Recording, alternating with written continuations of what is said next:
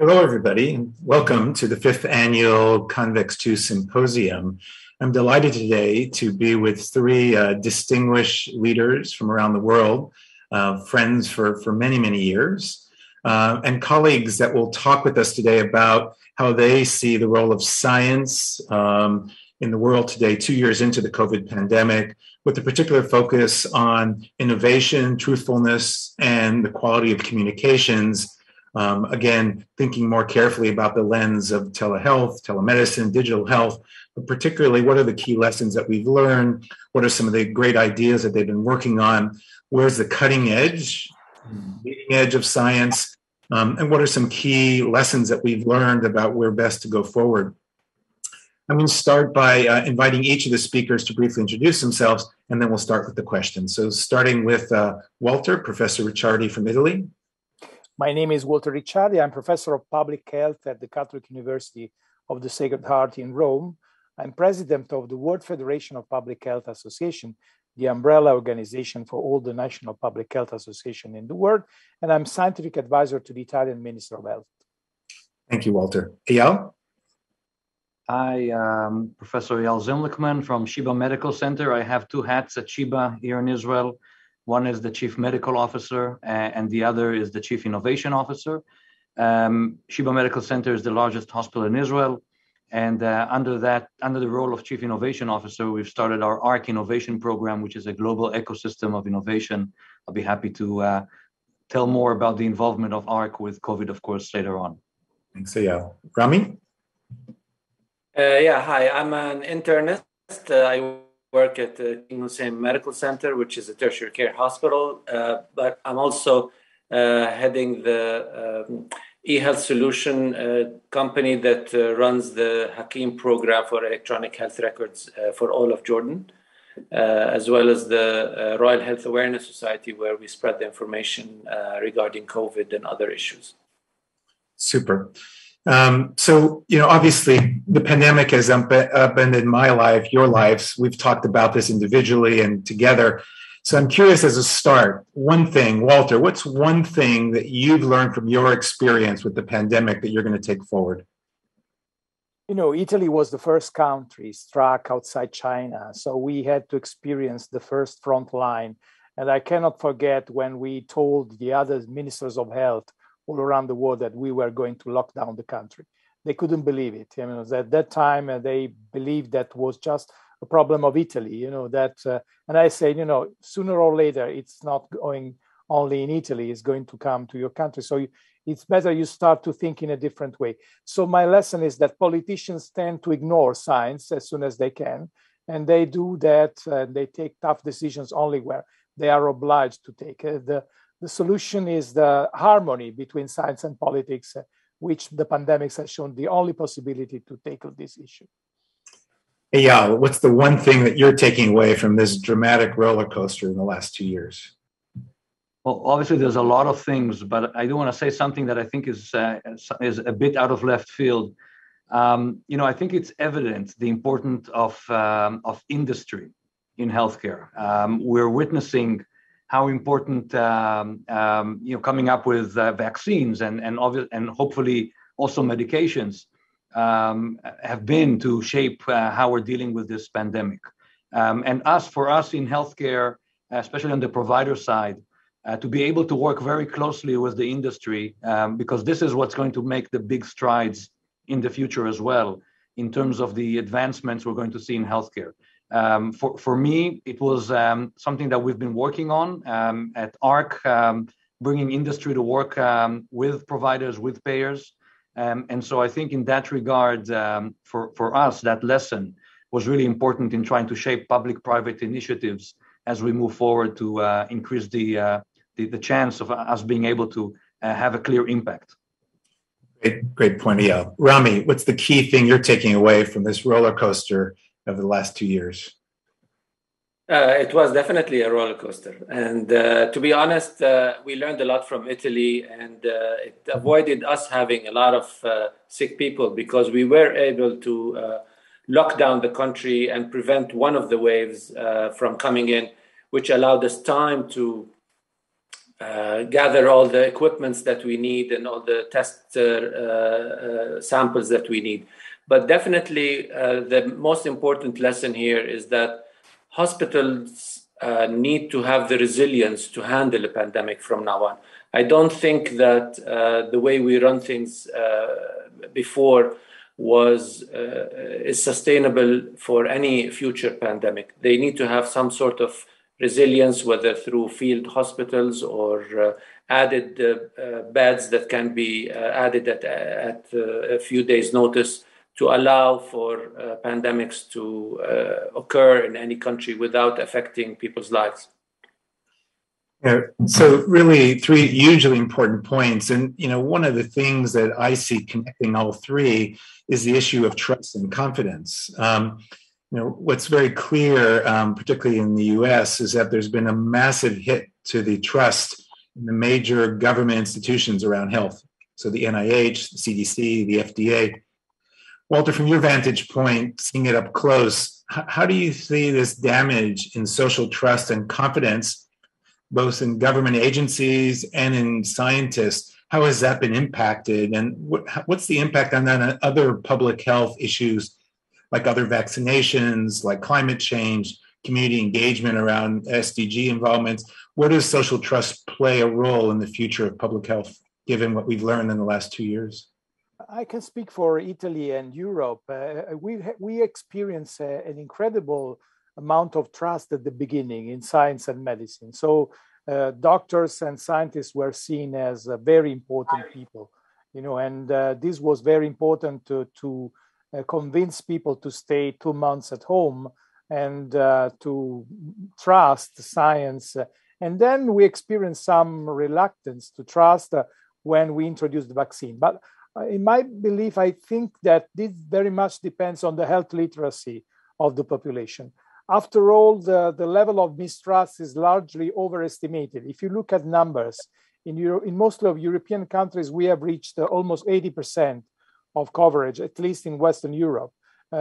Portugal is 95%, Italy is 80%, we're going to 90%. This means that the vast majority of population is trusting scientists, is trusting vaccines, is trusting. So there is a minority which is largely fueled by the social media and also by TV. At least in Europe, TV is still very important. We ran a survey in which 80% of the population really listen to people in TV. And this is, of course, a pro if you are able to manage a correct information, can be a cons if you a talk show introducing a level of discussion which are not evidence-based.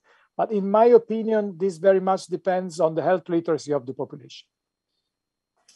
So, it's really interesting about this aspect of how people trust and learn. And one of the things that we've noticed in North America is this phenomenon called doxing. I don't know if you've come across that word, but doxing is defined as how information is used against public policy and scientists to undermine their credibility. And so, around the world, public health officials have resigned. Many have been fired. There's been a huge aspect of that. And I'm curious, Eyal, from your perspective, as somebody who leads a hospital around these efforts, when you interact with government officials, how have you seen how this impact of the public sphere, how has that influenced the support that you're getting as a hospital executive? And what are some lessons about the relationship between the hospital and governments as it relates to this message of the politics, capital P, versus the ability to get the resources you need, the funding you need, and the types of supply chain resources that will allow you to deliver care? Well, I think, going through what we've gone through over the past almost 2 years, this has been really an interesting experience in many ways. First of all, I have to say, personally, I wasn't very surprised in terms of the acceptance of the public. We all knew this would be an issue. Going into vaccinations, we knew we're going to have a percent of the population that will not be, in line with vaccinations. As we'll go now to young children, we'll see that even more pronounced over the next few months. The other thing that I was surprised about is seeing some confusion and discussions between physicians. Here in Israel, we've had a fraction of physicians that were opposing vaccinations. We had and they weren't, something that you could just do away with. They were a big group of some leading physicians who came against vaccines, who came against public policy in Israel. And that was shocking, I think, to me and many of my colleagues to see that from our own colleagues and people that we were working shoulder to shoulder with for many, many years. And then you have this pandemic, these times of crisis in front of you, and suddenly everybody takes sides and you can see who's on what side. And that was something that we weren't expecting. And then capital P, as you're saying, politics is the next thing. We're all afraid, I would say, from, on the medical community, that what's going to drive decisions at the end of the day are political considerations. So, of course, some countries have really made a decision to just follow what the experts are saying, end to end, without any hesitations. For a time, that was done in Israel as well. But from time to time, you could see how politics plays into the decisions. And of course, we could have seen this, I think, in every country. And of course, in the US, it was very evident, especially around the change in administrations, where, how much politics had an effect. So the effect of policy on public health, again, is something we've never witnessed before. So with the exceeding and growing power of healthcare and public policy, as we've seen around COVID, and we've also starting to see how politics can play a critical role. And I think from my perspective, these are the two things that were especially worrisome. One is the fractioning within the medical community, and the second was how politics plays into this. And, in terms of lessons learned, I'm not sure what we could have done differently going into this next time, because, I can't really start saying that we could impact politics. Politics are there to stay. We probably don't have too much impact on that. So definitely, I think much will be written over the next few years of the importance of politics and how politics play into public health regulations, especially during times of crisis. What's interesting, Eyal, is, Trump would regularly attack physicians, including Fauci and others. And then the Prime Minister of Israel last week attacked the head health officials in Israel, as you know, saying, well, they have ideas, but I make the decisions, right? It seems that thanks to Trump, now it's acceptable to undermine public health officials on scientific issues. And so this is a worrisome thing, because I think it will have downstream effects, because we've opened up a gate that's never been opened before. It used to be, physicians or scientists would have advice on topic, and the politicians, they might not accept what they said, but would never undermine them on substance. Now they seem to feel comfortable on substance. This is where Donald Trump suggests that maybe we can use all kind of chemicals to rid the virus, et cetera, et cetera. And the sales of the hydroxychloroquine went up 600% after Donald Trump said on TV, this is the best thing ever. So some very interesting aspects which relate to, how do we educate the public and help them realize that these politicians perhaps are stepping outside their lane. And this is not to say that we're arguing for undermining democracy. We're arguing that we should keep the science away from the politics. Is that possible, right? So Rami, from your vantage point at a national level, you've led this national Hakim, which is really a model around the world, because it's the only country I know that everybody in the country must use the same EMR, which is really remarkable. No other country has that. And there's challenges there, and there's some interesting opportunities. And so from your vantage point, as you were rolling out Hakim over the last 2 years, and there was a lot of politics there and a lot of COVID, how has this been impacted by COVID? And would you do it differently now, knowing full well how COVID has changed and impacted your recipients, hospital managers, clinicians, professional associations, and the like? Well, this definitely affected us a lot, especially with, first of all, the lockdown, and also, as was mentioned earlier, the confidence in public health also went down. So, for example, in Jordan, we always had a very high immunization rate among children for other vaccines, not COVID. Even that went down. The confidence in regular vaccines actually went down. And you can see that in the data analysis that we do on our EMRs, it went down by more than 8%, which is pretty high. And that's mainly related to people suddenly doubting any vaccine, which has never happened before. No one ever looked at the constituents of the measles or tetanus vaccine before. And, but now people are afraid of any vaccine. Regarding how things changed in the last couple of years, we definitely had to work with the ideas that people are not able to get to the hospitals. So we had to think quick and establish ways for them to get the treatment at their homes, even though the doctors are in the hospitals. So we had to set up telehealth clinics. We had to set up ways to book appointments, and we also had to set up ways to deliver drugs to people's homes. So 3 separate initiatives that had to be done just for COVID, just to handle what's been happening over the last year. Yeah. So, Eyal, you guys have done a lot of work on telehealth and remote patient monitoring. I'm curious if you want to share an example of how COVID changed a plan that you had that was going to be 18 to 24 months, and how you had to move quickly from a strategic to a tactical change due to COVID. What are lessons that other countries that were a little bit a step behind Israel, what could they learn from the change in your strategic planning and implementation? You're right. And the 2 things I want to mention here, one is, which was completely something we haven't expected. We started using telehealth inside the hospital. We think about telehealth as something you use remotely, right? To get to people that are away from the hospital or away from medical practice. But we started using telehealth inside because of COVID. And it opened up a couple of opportunities. One, we had much better control of what goes on in the hospital. We're able to monitor patients much better. Patients were able to communicate much better because we provided them with communication tools. And we were able to assess deteriorating patients. So a lot of things happened because of that through the technology we've introduced internally. The other thing was that we had our own doctors starting using technology inside the hospital, and suddenly they're much more open to using it for outside the hospital as well.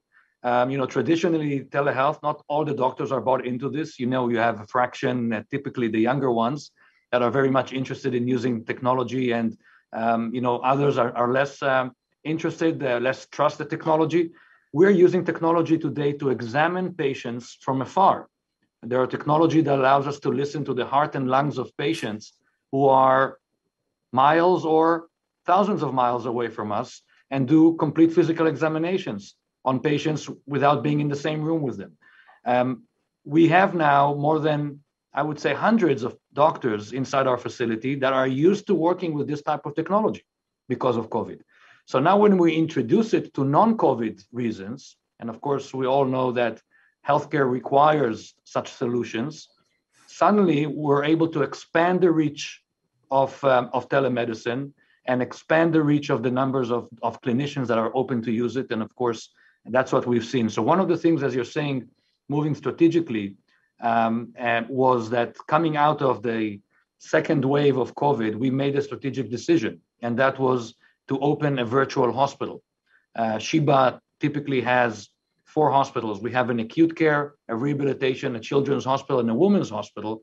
We now have a 5th hospital, a virtual one, that provides services only through telemedicine. And it's not in competition with the other 4 hospitals.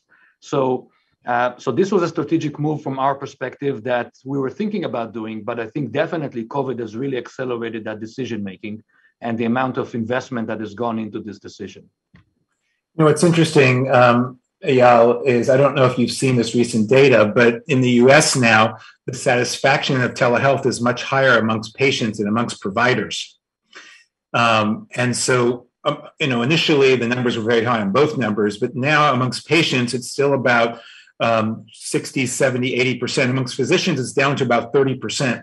So it's a very interesting shifting going on right now, whereas many physicians are saying, while telehealth can work, I would rather see the physician or the team face to face, whereas the patients are getting used to seeing them remotely. So very interesting how to tease out.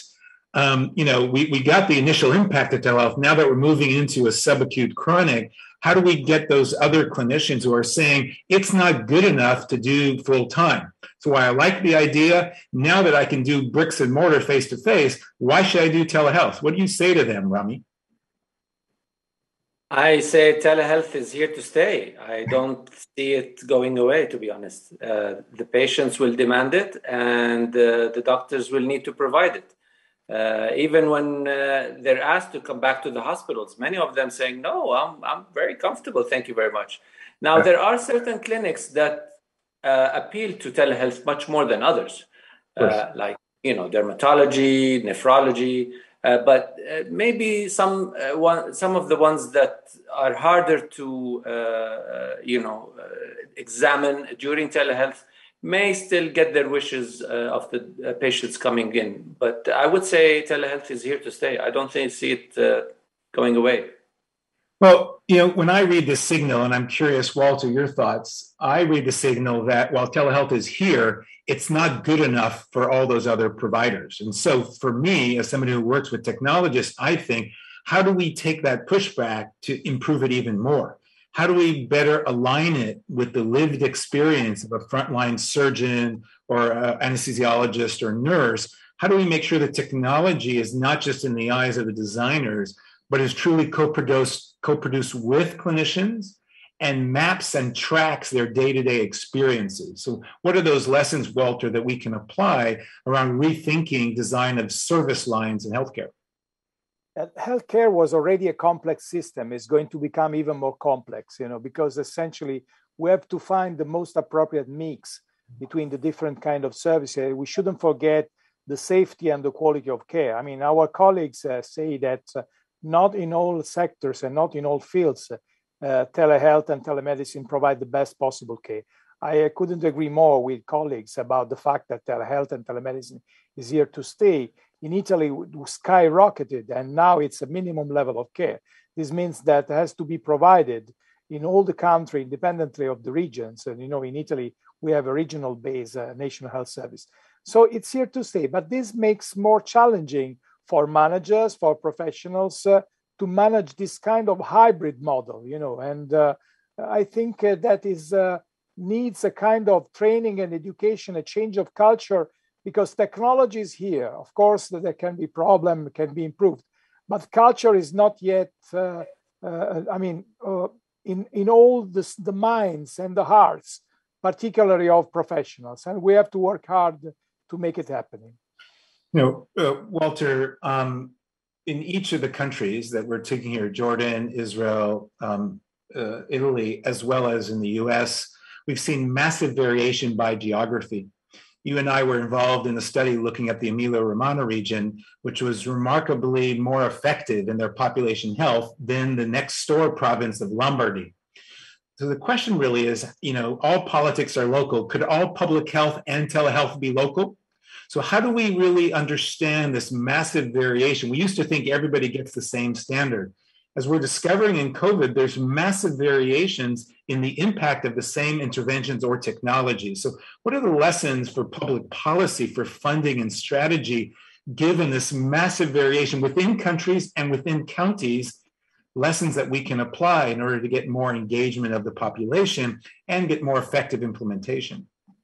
But first, it has to be measured, because in most of the cases, this is not measured at all. And engineers teach us that unless you measure something, you can't manage it, So you have to measure variation. We are starting to do that. And variation means geographical variation, providers variation, but also clinicians variation. You have to measure and you have to manage that. So in other words, you have to introduce the concept of clinical governance that was discovered and discussed in England many, many years ago, but that is very much, fragmented at the moment. So you have to find a way in which this can be brought to a kind of standardization, which is very far away from happening. But I really believe that it's important, the international collaboration, the starting up of community of practice and exchange and transfer of best practices. Eyal, in Israel, I've been reading that there's massive success in COVID in different sub-communities, Arabs, Druze, religious people, et cetera. From your vantage point, from a hospital perspective, when you see different sub-communities, the diversity, both of the patients, the providers, and how this has impacted the success and impact, how do you approach that diversity challenge? And again, what are lessons that COVID has brought forward, for example, getting to hard-reach communities, engaging them more fully? How do we need to adapt our approaches to deal with the wide multicultural, multi-diverse approaches that COVID has presented to us? Yeah, I think, we're seeing in a nutshell with the COVID experience, we're seeing something that, we was in front of our eyes always, but we never really put that much effort into it. We have to tailor-made the solution to the population. That's critical, especially when we have very diverse populations. When you try to see why you have low vaccination rates with ultra-Orthodox Jews, the reason would be very different than with the Arab population or with the secular population. And we know this to be true even before COVID. When you try to think about healthy living, when you try to think about obesity and how to tackle that, or chronic disease management, we knew that ahead of time, that you have to approach it differently according to culture. Cultural competence and our ability to react according to different cultures was always something that we knew was important. But here we are confronted with this time of crisis where we have to act very fast, where we can't wait and build plans and write papers about something, where we need to make decisions tomorrow because people are dying. And it hits us right in the face how important this cultural diversity is. So the lesson learned is something we've learned before, but we are not doing such a perfect job in terms of implementing. And that is to really be tailor-made solutions to the specific cultures. And at the end of the day, that works, as we've seen.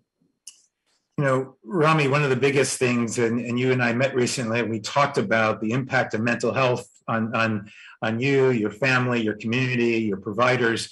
Around the world, mental health problems, challenges for both citizens, communities has been extreme. Massive rates of depression, overeating, spouse abuse, child abuse. But also amongst healthcare providers, there's been a massive increase of at least 300% increase in depression, in alcoholism, in self-harm. Again, given the existential impact on healthcare providers and the access challenges, what are the lessons that we need to learn as policymakers going forward, given the vulnerability that healthcare providers have presented, and how do we best protect them going forward for this or other pandemics or disasters? That's a very good question, Paul, because if you are feeling anxious or depressed, I'm not sure how good you are in taking care of others, especially others who are desperate for your attention. Anxiety and depression has gone up a lot in 2020. And I know the readings recently in the US show that it has gone down in the last few months. But I think it's very important to know that the mental health of people in general, and doctors are no exceptions, were strongly affected by the social isolation more than anything else. I don't think the actual pandemic was a main driver as much as the change in your social circles and the way of life that affected us most. The pandemic is still here, but the anxiety and depression rates are going down because we're going back to certain ways of life that we were not able to do before. Now, obviously, telehealth really works very well for mental health therapy. And I think that has been a huge stigma in the whole Arab world. And I think telehealth is going to be a savior for the Arab world because the stigma of going to a psychiatrist is still strong in this part of the world. And I think with telehealth, it will offer a lot of people ways to access doctors and therapists who can help them out and help with their anxiety and depression. Walter, one of the biggest things that have shaken me and continue to shake me is how we abandon our seniors. I don't just mean the fact that COVID targeted seniors. I mean that we as a society neglected to attend to the fact that the seniors who before were struggling with isolation and separation, during the early 6 to 12 months of COVID, we more or less politically abandoned them. And this has become apparent in investigations in multiple countries in Europe, in the US, and Israel, and other places. What's your thoughts on that? And how do we go forward as we're all kind of reaching our senior years? What are lessons about what we've watched? And given this growing subpopulation, seniors in the world, what are key introspections that you've learned from that? And how do we make sure that we attend to that going forward? Actually, what happened in the first stage of the pandemic was terrible because I couldn't forget when we decided not to allow any parents or siblings to visit people in nursing homes. So it was terrible for them. But now vaccination is the key. A National Institute of Health study last week showed that the reduction of mortality in nursing homes has been incredible. So just 0.3% of the deaths now are happening there. So it means that vaccine and vaccination is the key. And then, of course, that doesn't mean that this is enough. So you have to pair this kind of technology approach with the social and human interaction. So, but I strongly believe that taking care of old people means that you have to be holistic in the approach, even during a pandemic. But now with vaccination, we have the possibility to do that. So, Walter, as you know, the problem or the challenge with many seniors is that if they're not technophobic, the technology is not easy for them to use because of its small letters and the knobology, the human factors. And so, while technology is widely out there, have we done enough to make it easy for seniors to access it? Yes, indeed. I think that this is a totally new way of developing technology, making this user-friendly for elderly people. I know that there are already companies and industry that are working in that direction. So I believe that in the future, there will be a dedicated technology to these people. So it's interesting, Eyal, I imagine you follow this closely. So the FDA is exploring requiring telehealth companies to go through a human factors template similar to medical devices. And they're doing that because there's so much hype and there's so much overheating of the marketplace that they feel that very few telehealth solutions actually get through. So they're thinking as a regulator, should they elevate the threshold in order to require the companies to use more usability assessment, more context inquiry, more pre-market assessment? Is that good for telehealth or not so good? I think it's natural, and we're going to see that expand even over the next couple of years as telehealth takes more center stage. Like any other thing, apps, for example, we're seeing some countries that are regulating apps, and it does make a lot of sense because you can download thousands of apps now out of the App Store, and there's no regulation. You don't really know what you're using. If you have diabetes and you want something to track your glucose, there are hundreds of apps that are not regulated. Excuse me. So I think this is natural. As we'll see this space become more crowded with more players, we'll need some sort of regulation. Of course, we'll need to make sure we're not overshooting to the other side, where regulation will actually be hindering innovation, will be hindering fast development. And so it's always a double-edged sword when we talk about regulation, as you know. So I think this is something to keep in mind, but I think the FDA is definitely going in the right direction in terms of thinking about this and trying to put forward some regulations. What's interesting about that is the role of social science and behavioral science in helping to better understand the role of technologies. And so, FDA in the past used a very engineering approach. Now they're talking about using a very social technical approach.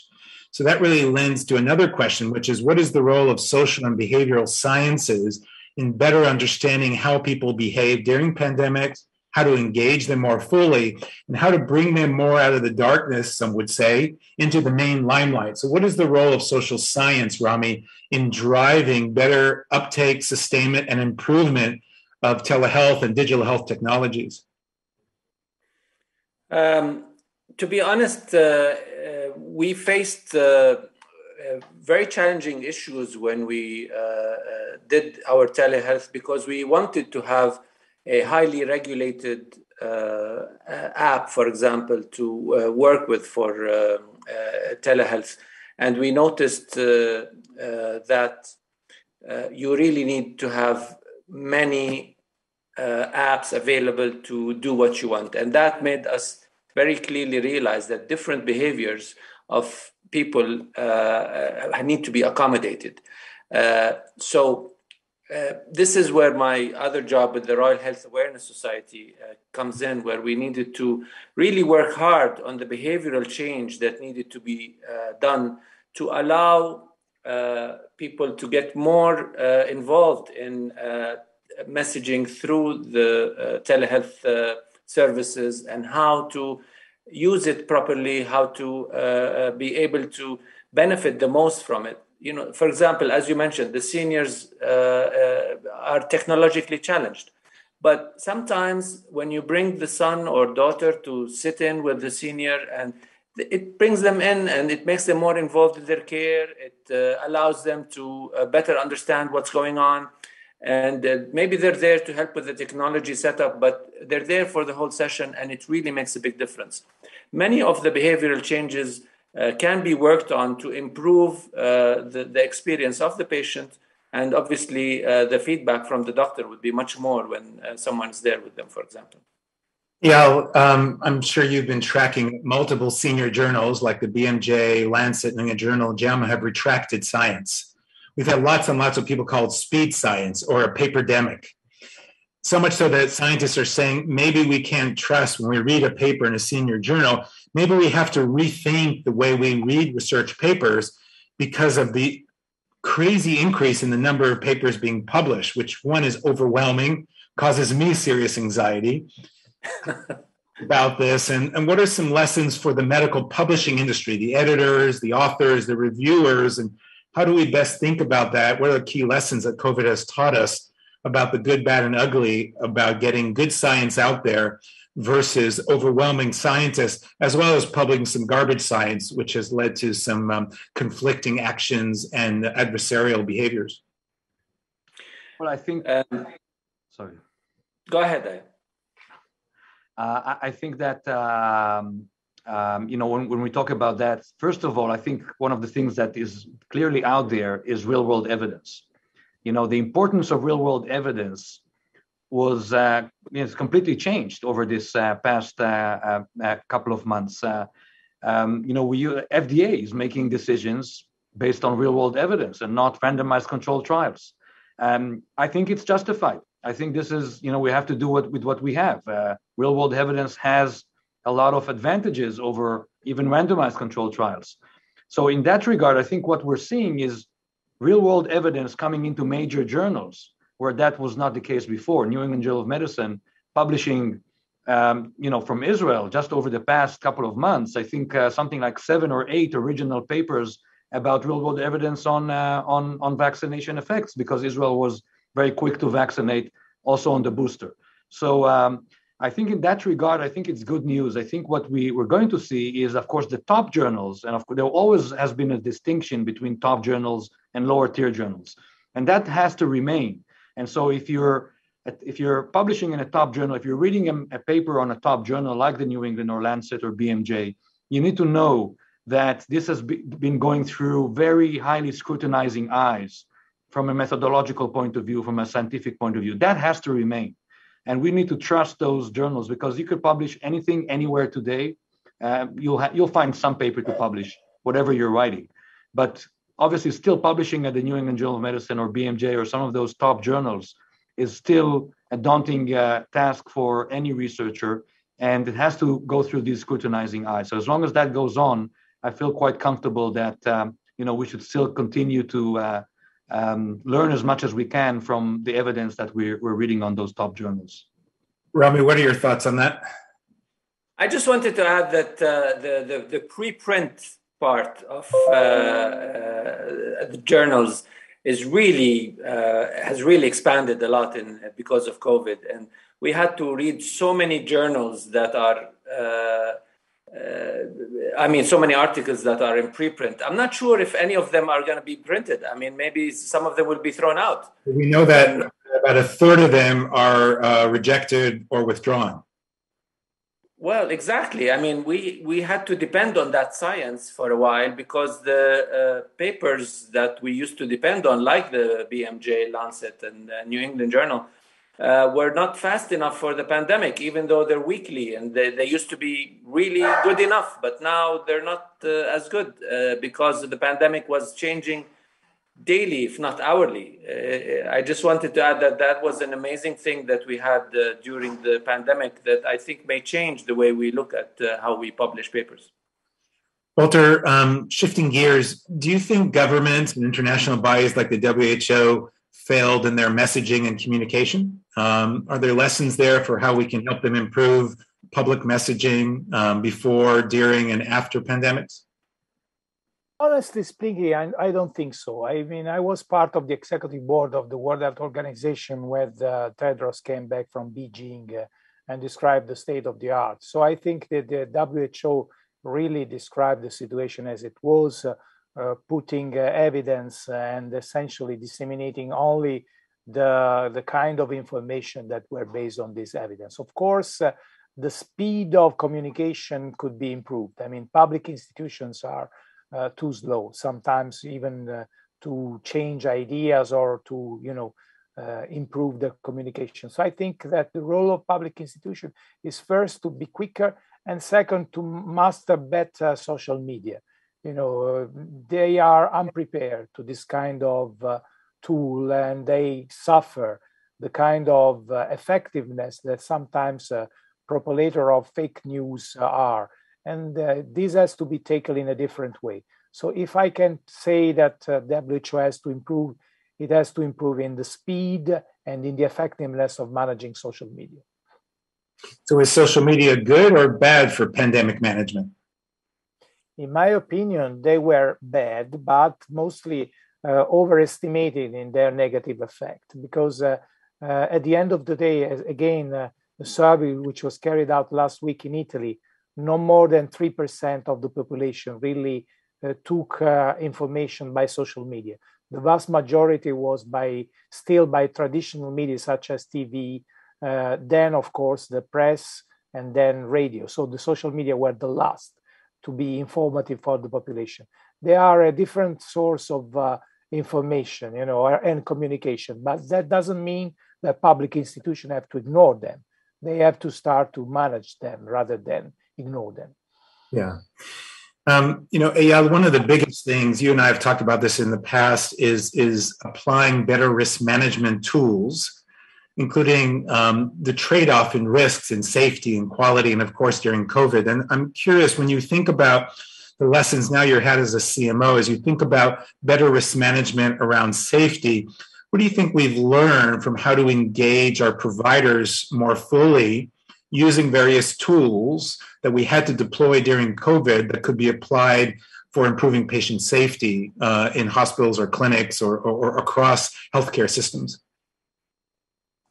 Well, I think, I've mentioned before, and I'll probably, get back to this example that, the role of technology that we had to roll out very quickly during COVID, looking for, any solutions that might help us cope with this new situation. We've learned so much from that.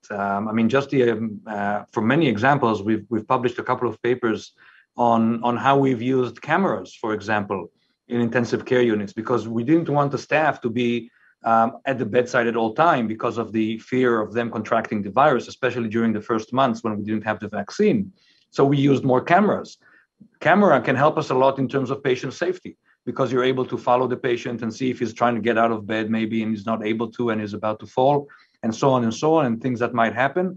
And we've used cameras a lot since COVID, also in non-COVID areas.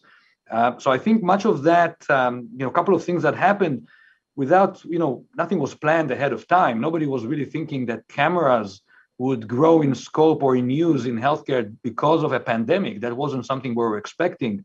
But these are the type of things that are actually have a potential to improve quality and patient safety. And it's not just the cameras; it's just our ability to perform better control over infection control measures, being able to do more observations on how the nurses would mask and protect themselves before going into the ward.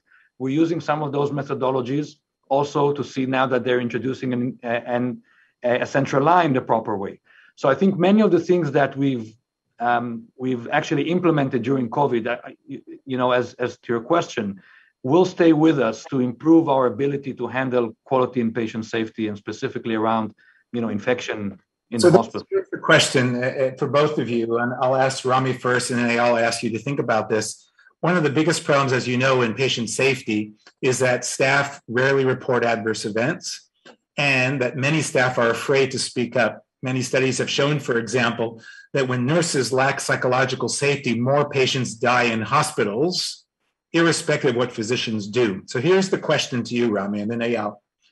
Do you think that after COVID, with all these more intrusive technologies, cameras, telehealth, etc., do you think staff are more willing to tell the truth? They feel more psychological safety? Or because of all this wonderful technology at the bedside, no pun intended, now staff are afraid that everything they say and do will be recorded in posterity? So there's the question. Has the COVID pandemic increased psychological safety as it relates to getting the staff members to be more truthful and honest in capturing and reporting process or outcome failures? Rami. Well, I think from the way you put the question, the answer is quite clear that obviously nobody likes to be recorded in camera during their whole day. And although telehealth is important, I don't think it should stay as the only way to do healthcare. Obviously, it will attract a different type of healthcare workers to this. And I totally agree with you that people who are not comfortable with cameras will not enjoy this at all. And people who are comfortable with it, maybe we need to start teaching it in our nursing and medical schools on how to behave in telemedicine and how to behave during interviews on cameras.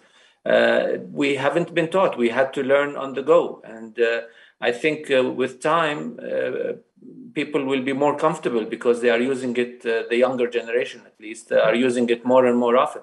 So I think the younger generation will not have much of an issue, but definitely the older generation will feel a bit out of place, and they will feel judged every time they look into a camera.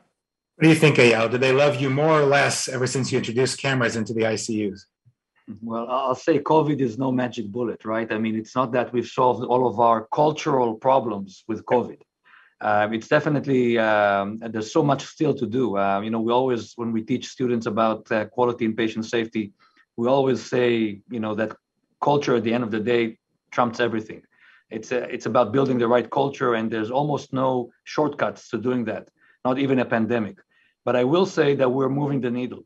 And I think COVID has moved the needle a little bit more. People understood the importance of cameras because they saw the benefits suddenly. There are some benefits to cameras, and some clinicians realize that. They never saw that before. So if there are benefits, maybe, balancing benefits versus harm of now I'm being watched and maybe recorded and things like that, maybe it's not that bad to have cameras. So we are moving the needle. Have we solved all the problems and everybody's in line with it? Completely no. But we're seeing more and more that are jumping on board. You didn't answer my question. Do they love you more or less? No, I think they really appreciated the fact that we did everything possible to protect them. Of course. Now, Walter, you're very involved in training of both physicians and public health leaders. Do you think the present curricula for physicians and nurses or public health prepared them properly to be ready for this pandemic? And if not, what needs to change in future training approaches, oversight, mentorship, and coaching in order to prepare the public health teams to better manage future and present pandemic, either natural or unnatural disasters? I think that the current healthcare workforce is appropriately prepared from the technological point of view, from the professional point of view. Of course, they have to be improving in the technological, in the cultural, in the communication, in the leadership and management skills. These are, the tools that are needed to face the present, because pandemic is not over. It will last for months if we don't act differently, at least if we don't create a kind of global governance and we don't produce more vaccines for the poor countries.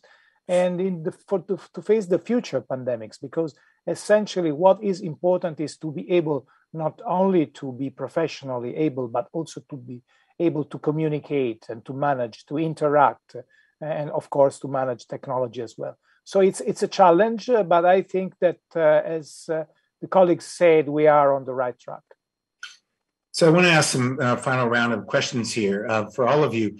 Do you think that the proper lessons of innovation are being taken away by the ecosystem of digital companies, equity companies, and others? Are they understanding the complexity of how to better work with physicians and nurses and hospital executives in order to reduce the cycle of development so that we can accelerate the input and integration of new devices into the marketplace? Eyal, why don't you go first, and then Rami, then Walter. I think what we've seen, very, very, explicitly is the role of, for example, the pharma companies played. I started, by saying this. I think that this was, really tremendous. We all understood the importance of pharma companies, but pharma companies became the savior of the world. The Pfizers and the Modernas and the AstraZenecas, they are the saviors. We're looking to them, as the ones that are going to take us and deliver us out of this worst crisis that humanity knew. Also at a very steep upfront fee. For sure. And of course, that, as we know, something has to drive this, and we know the cost of developing drugs.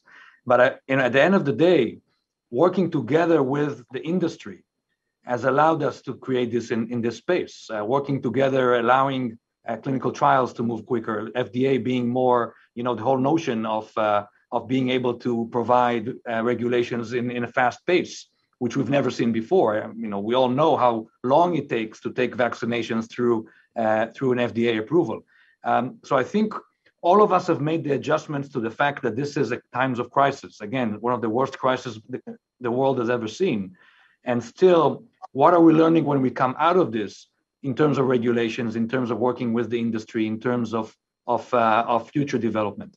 I think this has to reflect on all industry, not just pharma, but also medical devices, which haven't really played a major role here. But something has to change in all of this, in us working together with the industry. And again, these are the types of lessons I'm taking with me. Walter, what are your thoughts?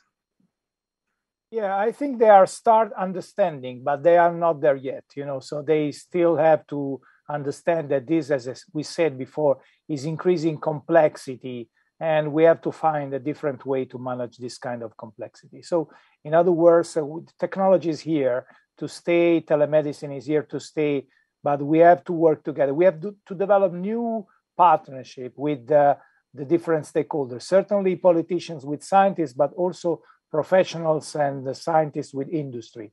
In Europe, we are trying to do that, but we still see that there are some companies that do not understand this shift. They still rely on a kind of marketing approach, that it's very much old-fashioned in the face of the present and future challenges. So we have to work together. We have just started to do that. All right, so I want to now ask each of you a final message as we wrap up here. I'll start with Rami and then Eyal and then Walter. Rami, what's your final final message to people listening to this live panel about what are the key lessons that they should take away as they move forward and to strengthen their health systems and become more ethical and equitable as we learn from the COVID pandemic? I think resilience of the healthcare system needs to be totally different from now on, and they need to sit together and figure out what's their best way in their country to make each healthcare system work better for future pandemics. Great comment. Eyal? Yeah, I'll follow up on that, and I'll say that we definitely need to be better prepared for next time. Resilience is part of that, but having a plan on how do we increase capacity in times like these, because we'll never have a healthcare system that can handle such large loads of patients in every day. We'll need to be able to increase capacity very quickly in days or weeks to be able to answer for future pandemics. So being better prepared in disaster preparedness and other modes of operations that we know, not for pandemics, we haven't done that a lot, but earthquakes, and we have handled that in the past. I think we need to make sure we know how to handle pandemics better in the future in increasing capacity. Yeah. Walter, your final thoughts? That we have spoken appropriately about our comfort zone of healthcare, but science shouldn't be focusing only on, of course, important, resilient health systems.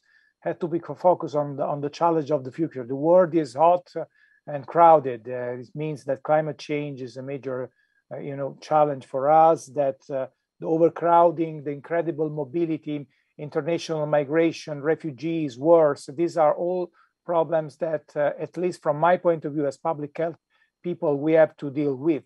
And so this means that the future shouldn't be considered as a destination, because if we consider it as a passive destination, it's not good. It's a kind of dystopic future in which inequalities will rise, everybody is not going to be safe, and there's a problem for everybody. So the future is something like a bridge that we have to first imagine, second plan, and then build. And my opinion is that we have to do that together.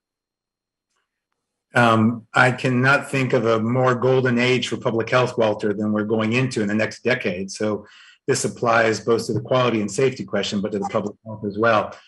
Rami, Eyal, Walter, you guys have been great. Thank you so much for your candid and thoughtful comments. You have incredible wisdom and experience, and I hope maybe we'll follow this up with a proper peer review paper to capture some of this, because so much of this is important and valuable, and yet it's an evolving story. So again, thank you so much for your participation. And I look forward to talking more with you in the rest of the conference. Thank you. Pleasure. Thank you, Paul. Thank you very much.